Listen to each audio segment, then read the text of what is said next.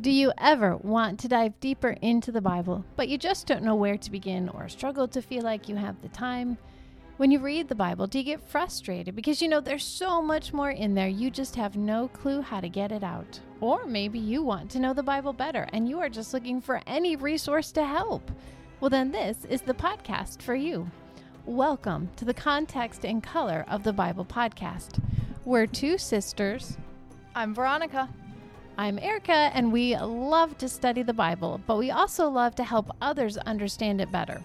And we have found that when it comes to our own study of Scripture, bringing back the context adds to the understanding. It actually adds color to the black and white pages of the text. I'm taking the microphone. Take it. Going with it. I'm used to it. I know. I did call Erica about an hour ago and go, because Erica texted and she's like, it's constant thunder rumbling right now. And I'm like, Loved it. It was cool, but it was a downpour. Mm-hmm. Yes. And hail. And I was getting a little hail on it as I was driving over here. And then I was thinking, do they have the garage door open for me so I can park as close to the garage? Oh, I'm sorry. Nope. It wasn't raining. It had Stopped. yeah. So I was good. My kids were worried. Were they about me? Aunt Ronnie, maybe. I know. I was worried too. But it slowed down, but it was a pretty good downpour.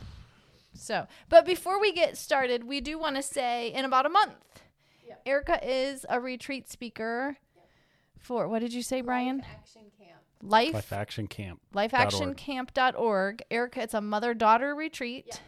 September 15th through the 17th. 15th through the 17th. I'm going to repeat it because I have the microphone.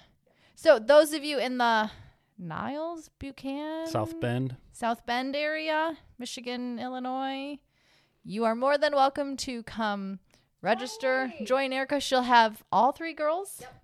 That means Bryan gets a boys' weekend Woohoo! with a 13-year-old and a 6-year-old. We'll find some trouble to get Lots into. of Legos, A Nerf warm guns. Yeah. I did hear somebody wants a Nerf gun for his birthday. Mm-hmm. So. But those of you in that area, if you want to come hear Erica in person, you are more than welcome to jump on lifeactioncamp.org, register.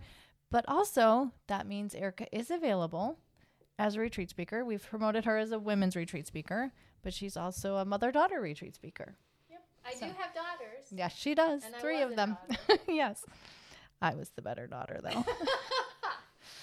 I'm the oldest. I was the favorite. We all know it's true. No, what Mom said. She's not here, so I can say yes, she does. Because Bryan will probably agree with me. The oldest is the best. Yeah, I think so. I think so. Because we're more organized. Mm-hmm. We're more responsible. And so humble. Yes. The humblest. Yes. So from one oldest, I will pass it over to the other oldest and say, take us back to Habakkuk. Okay. Well, we're continuing through chapter 2. Mm-hmm.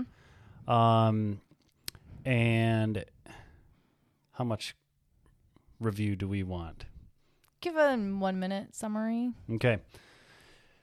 Habakkuk is living in a tumultuous time. His society is falling apart. He's frustrated. He feels like he looks around and just sees violence, wickedness, evil within his own community, his own country. And chapter 1 is him crying out to God. It's a personal conversation between Habakkuk and God. And he asks God one question. Essentially, God, how long are you going to stay silent? God gives a response in chapter 1 and says, oh, don't worry. You think this is bad? It's about to get worse. Not encouraging. Then Habakkuk, takes a couple steps back, says, well, okay, if this is the situation, God, like how can the wicked consume the righteous? Because God is saying it's going to get worse because I'm sending the Babylonians and they're going to come through and make your bad situation worse. And Habakkuk's like, how is this a solution? Like the Babylonians are worse than we are. Mm-hmm. How can that be? Question number 2. And question number 3 is, if this is true, are they just going to keep on going unchecked forever? Are the Babylonians? If you're not going to stop them for your own people, God, who's to ever stop them? Is God turning on this doomsday machine that is unstoppable? So there's those three questions are how I look at chapter 1. As we entered in and already walked through the first part of chapter 2, I think God, he gives a response to question 1, how long is he going to stay silent? And the answer is, I am acting, I'm moving, Habakkuk. Even though you can't see it, trust that it's happening.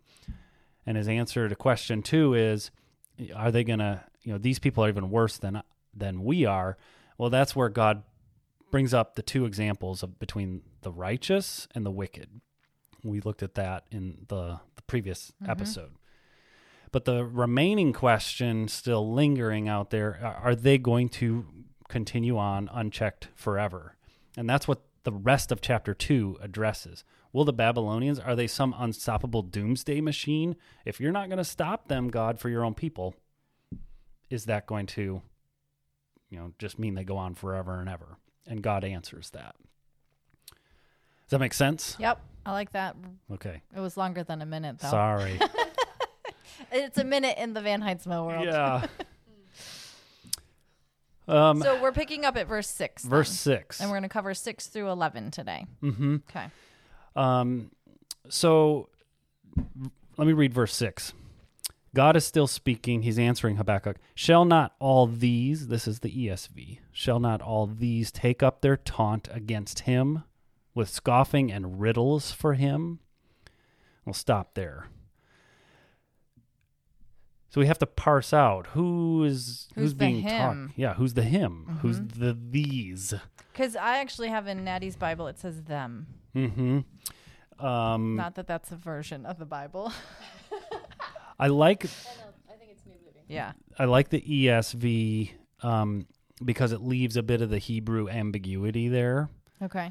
And to figure out who is the these and who is the him, I think you go back to the previous couple verses. In the previous verses, essentially back up in 4 and 5, we're talking about the him in all these cases is the wicked person. Okay. His soul is puffed up. It's not upright within him. Oh, yeah. Okay. Moreover, wine is a traitor, an arrogant man, never at rest. His greed is as wide as Sheol. He gathers for himself. And here's the other key. We're talking about the him as this wicked person. Mm-hmm. He gathers for himself all the nations and collects as his own all peoples.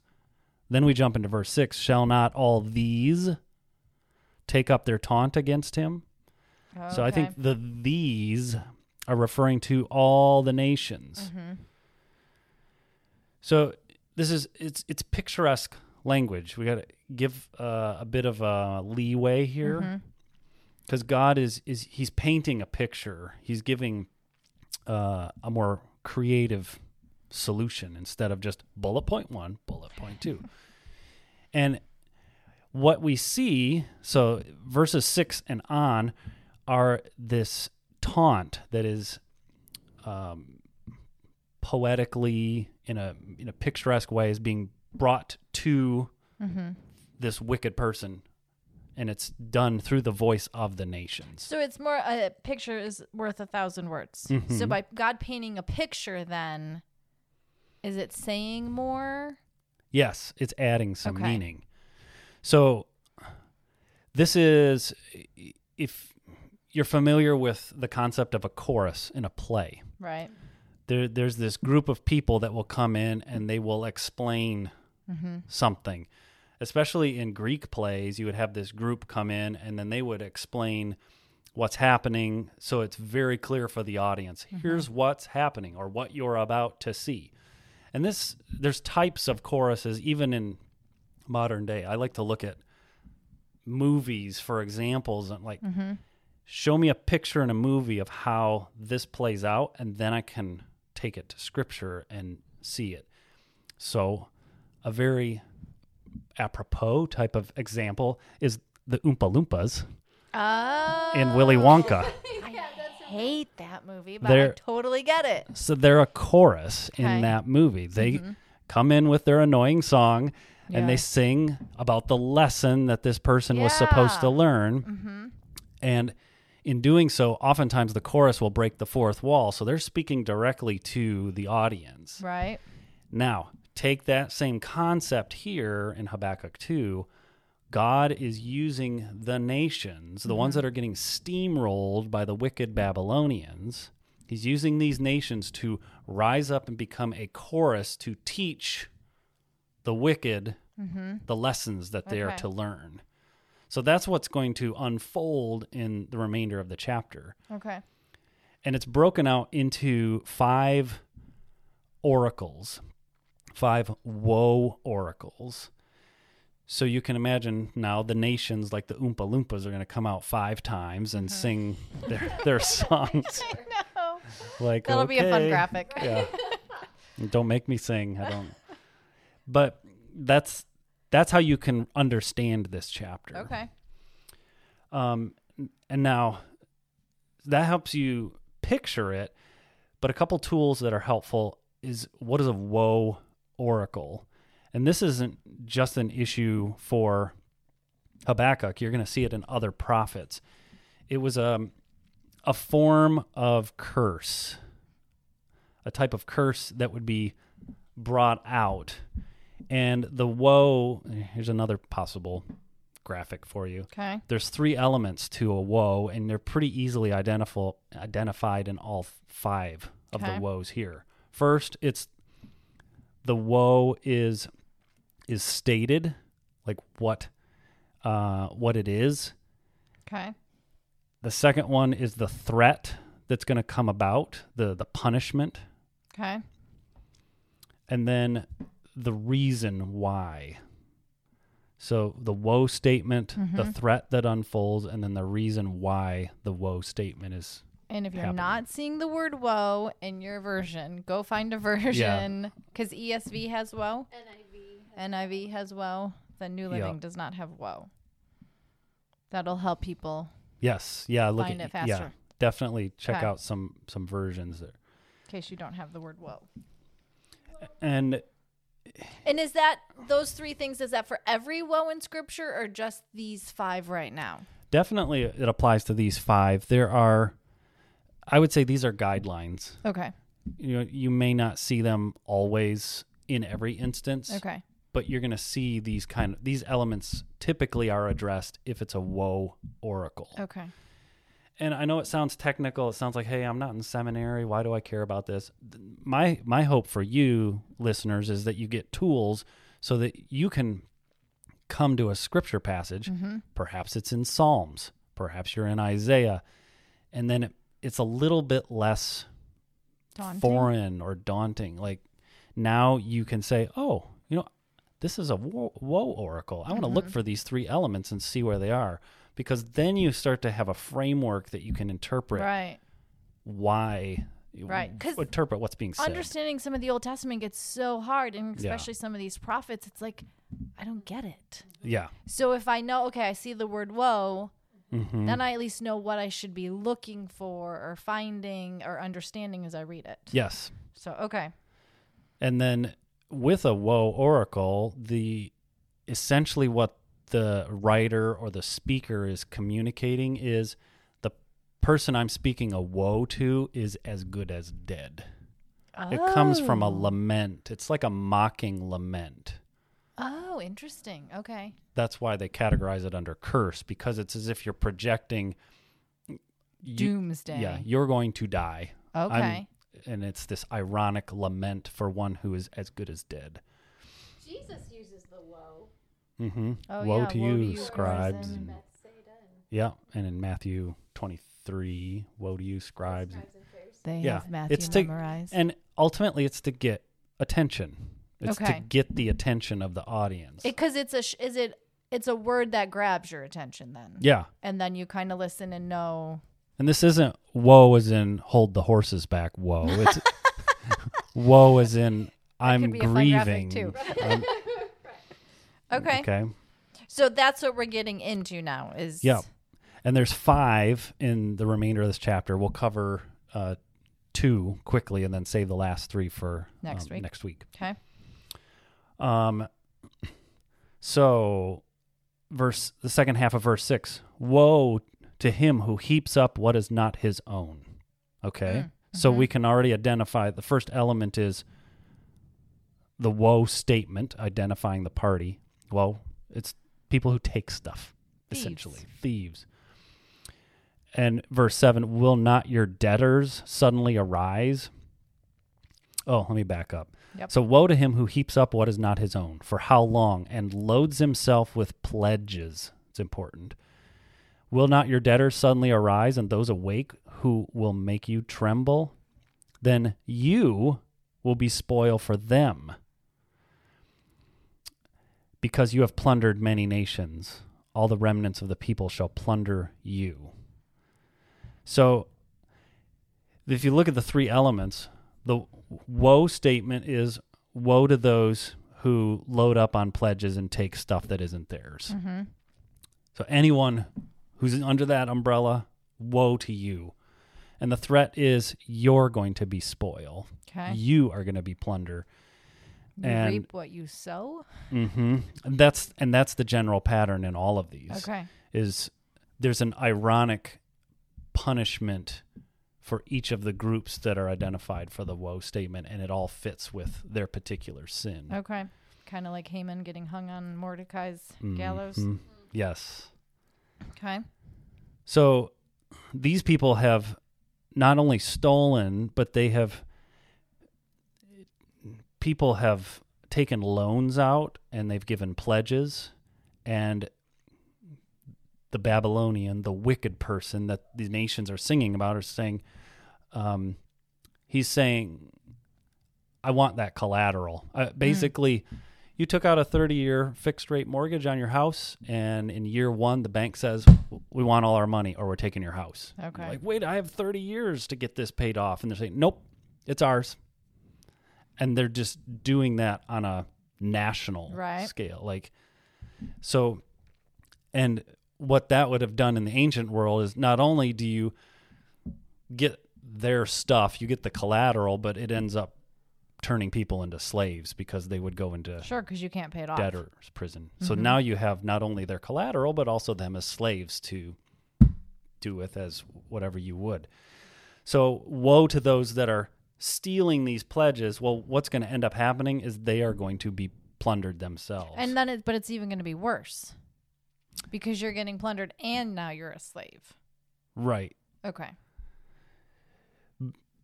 But what I was in this, the woe oracle, the threat that's coming back upon them is now, yes, they're going to be treated the way they were treating others. Okay. And then the reason is because they were plundering the land, the wealth, they were taking things. So here, the nations are saying the lesson you learn is don't increase your wealth by seizing other people's stuff. Don't force them into destitution. If you plunder, you will become plunder. Okay. The second one begins at verse 9. Woe to him who gets evil gain for his house, to set his nest on high, to be safe from the reach of harm. So this sets up this person now is, I call the woe number 2 is for the nest builder, the one who he's attempting to create this unreachable house way up on a hill. He's worried about his own security, his own prosperity and position. But the way he's doing it is through unjust means. You see in verse 10, you've devised shame for yourself by cutting off people. They're doing things to prop themselves up by stepping on other people. Right. You're going down while I go up. Right. And then that's the woe. The threat is that their lives are going to be forfeited. They are going to be shamed, and their security is going to turn into their liability. Okay. So what they're putting their hope in is actually going to be an anchor dragging them down. Instead of going up high, you're going down low. Yes. Okay.